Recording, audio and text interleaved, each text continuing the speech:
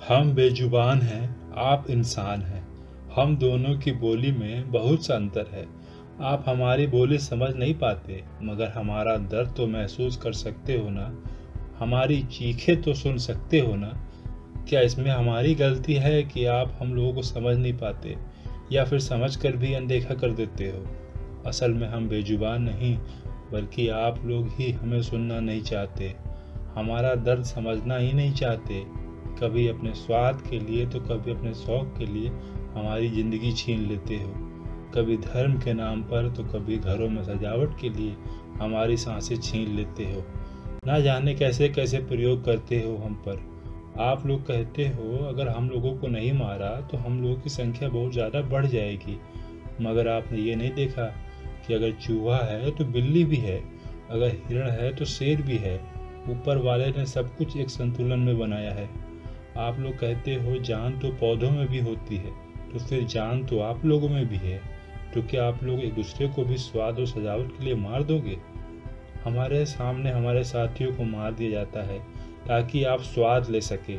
हम दर्द से चीखते रहते हैं, मगर आप लोग भीड़ लगाए तमाशा देखते रहते हैं। आप लोग इंतजार में रहते हैं कि कब हमारे टुकड़े टुकड़े हों और आप हमारा स्वाद ले सके। कभी आपने हमारा दर्द का सोचा है? कभी आपने सोचा है जो अभी जिंदा या दुनिया देख रहा था उसे टुकड़ों में बांट दिया गया, वो भी इसलिए कि आप अपना शौक पूरा कर सके? कि हमारे बिना टुकड़े किए आपकी सांसें बंद हो जाएंगी?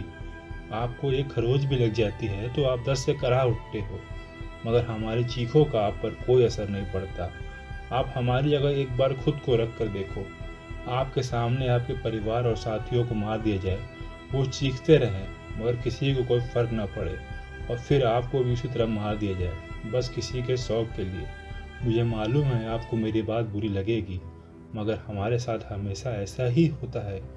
माना हम बेजुबान हैं, मगर हम में भी तो जान है। आपकी तरह हमें भी दर्द महसूस होता है। हम भी दुनिया देखना चाहते हैं। आप लोग इंसान हो, आप लोगों के पास बहुत सी सुविधाएं हैं, बहुत कुछ है मन बहलाने को। आप हमें बिना निवाला बनाए या बिना मारे भी अलग अलग तरह के स्वाद और शौक पूरे कर सकते हो। मेरी विनती है आप सबसे कि हमें भी जीने दीजिए, इस खूबसूरत दुनिया को निहारने दीजिए। अब मैं कुछ आखिरी बातें कहना चाहूँगा आप लोगों से जो मेरे आंखों के सामने हुआ। ये घटना तब की है जब मेरी माँ मुझे दूध पिला रही थी, और तभी कुछ लोग अचानक से आए और उसे मुझसे खींच के अलग कर दिया।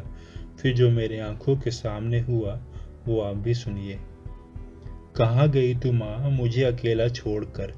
मैंने देखा एक इंसान तुझे जबरन खींचा ले चला जाता है। मेरी नम आंखों को देखकर जब तू मुझे अपने रूंधे गले से पुकारती है, फिर ना जाने क्यों वो इंसान तुझे पीटता चला जाता है। अभी तो तेरे दूध का स्वाद भी ढंग से न चख पाया मैं, तभी एक इंसान बोला तेरे मांस का स्वाद बड़ा निराला है। सच कहता हूँ ये इंसान क्या बोला मेरा कुछ समझ नहीं आ रहा। तभी देखा मैंने एक इंसान जो एक धारदार हथियार लिए तेरी तरफ ही जा रहा। माँ सच बोलता हूँ बहुत सहम गया हूँ मैं। काश तू होती तो तेरे सीने से लिपट जाता मैं। अगर मेरे पास भी जुबान होती तो मैं भी कहता अपनी बात कि तेरा मेरा रिश्ता है कितना खास। तभी तेरी दर्द भरी चीखें इन कानों में तेजाब सी घुलती हैं। ना जाने क्यों इस दिल में एक सिहरन सी पैदा होती है। बस अब तेरी दर्द भरी चीखों को मैं ना सामना कर पाऊंगा। अब तो इन जंजीरों को तोड़ कर भी तेरे पास आऊंगा। तभी तेरी दर्द भरी चीखें ना जाने क्यों थम सी गईं। सच कहता हूँ माँ ना जाने क्यों ये धड़कन रुक सी गई। तुझे पुकारते पुकारते कलेजा मुंह को आता है, पर ना जाने क्यों ये सन्नाटा मुझे डराता है।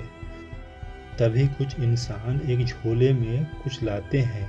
लहू रंग से लिपटे हुए झोले को हौले से गाड़ी में चढ़ाते हैं। देख कर खुशी इनकी ना जाने क्यों डर सा लगता है। तुझसे मिलने का एहसास बस एक सपना सा लगता है। दिन बीते महीने बीते खत्म हुए कई बरस, लेकिन आज भी तेरे उस एहसास को नैना रहे तरस। अब तो इस रूंधे गले में एक ही बात रह गई है फंस कर, कहाँ गई तू माँ मुझे अकेला छोड़कर।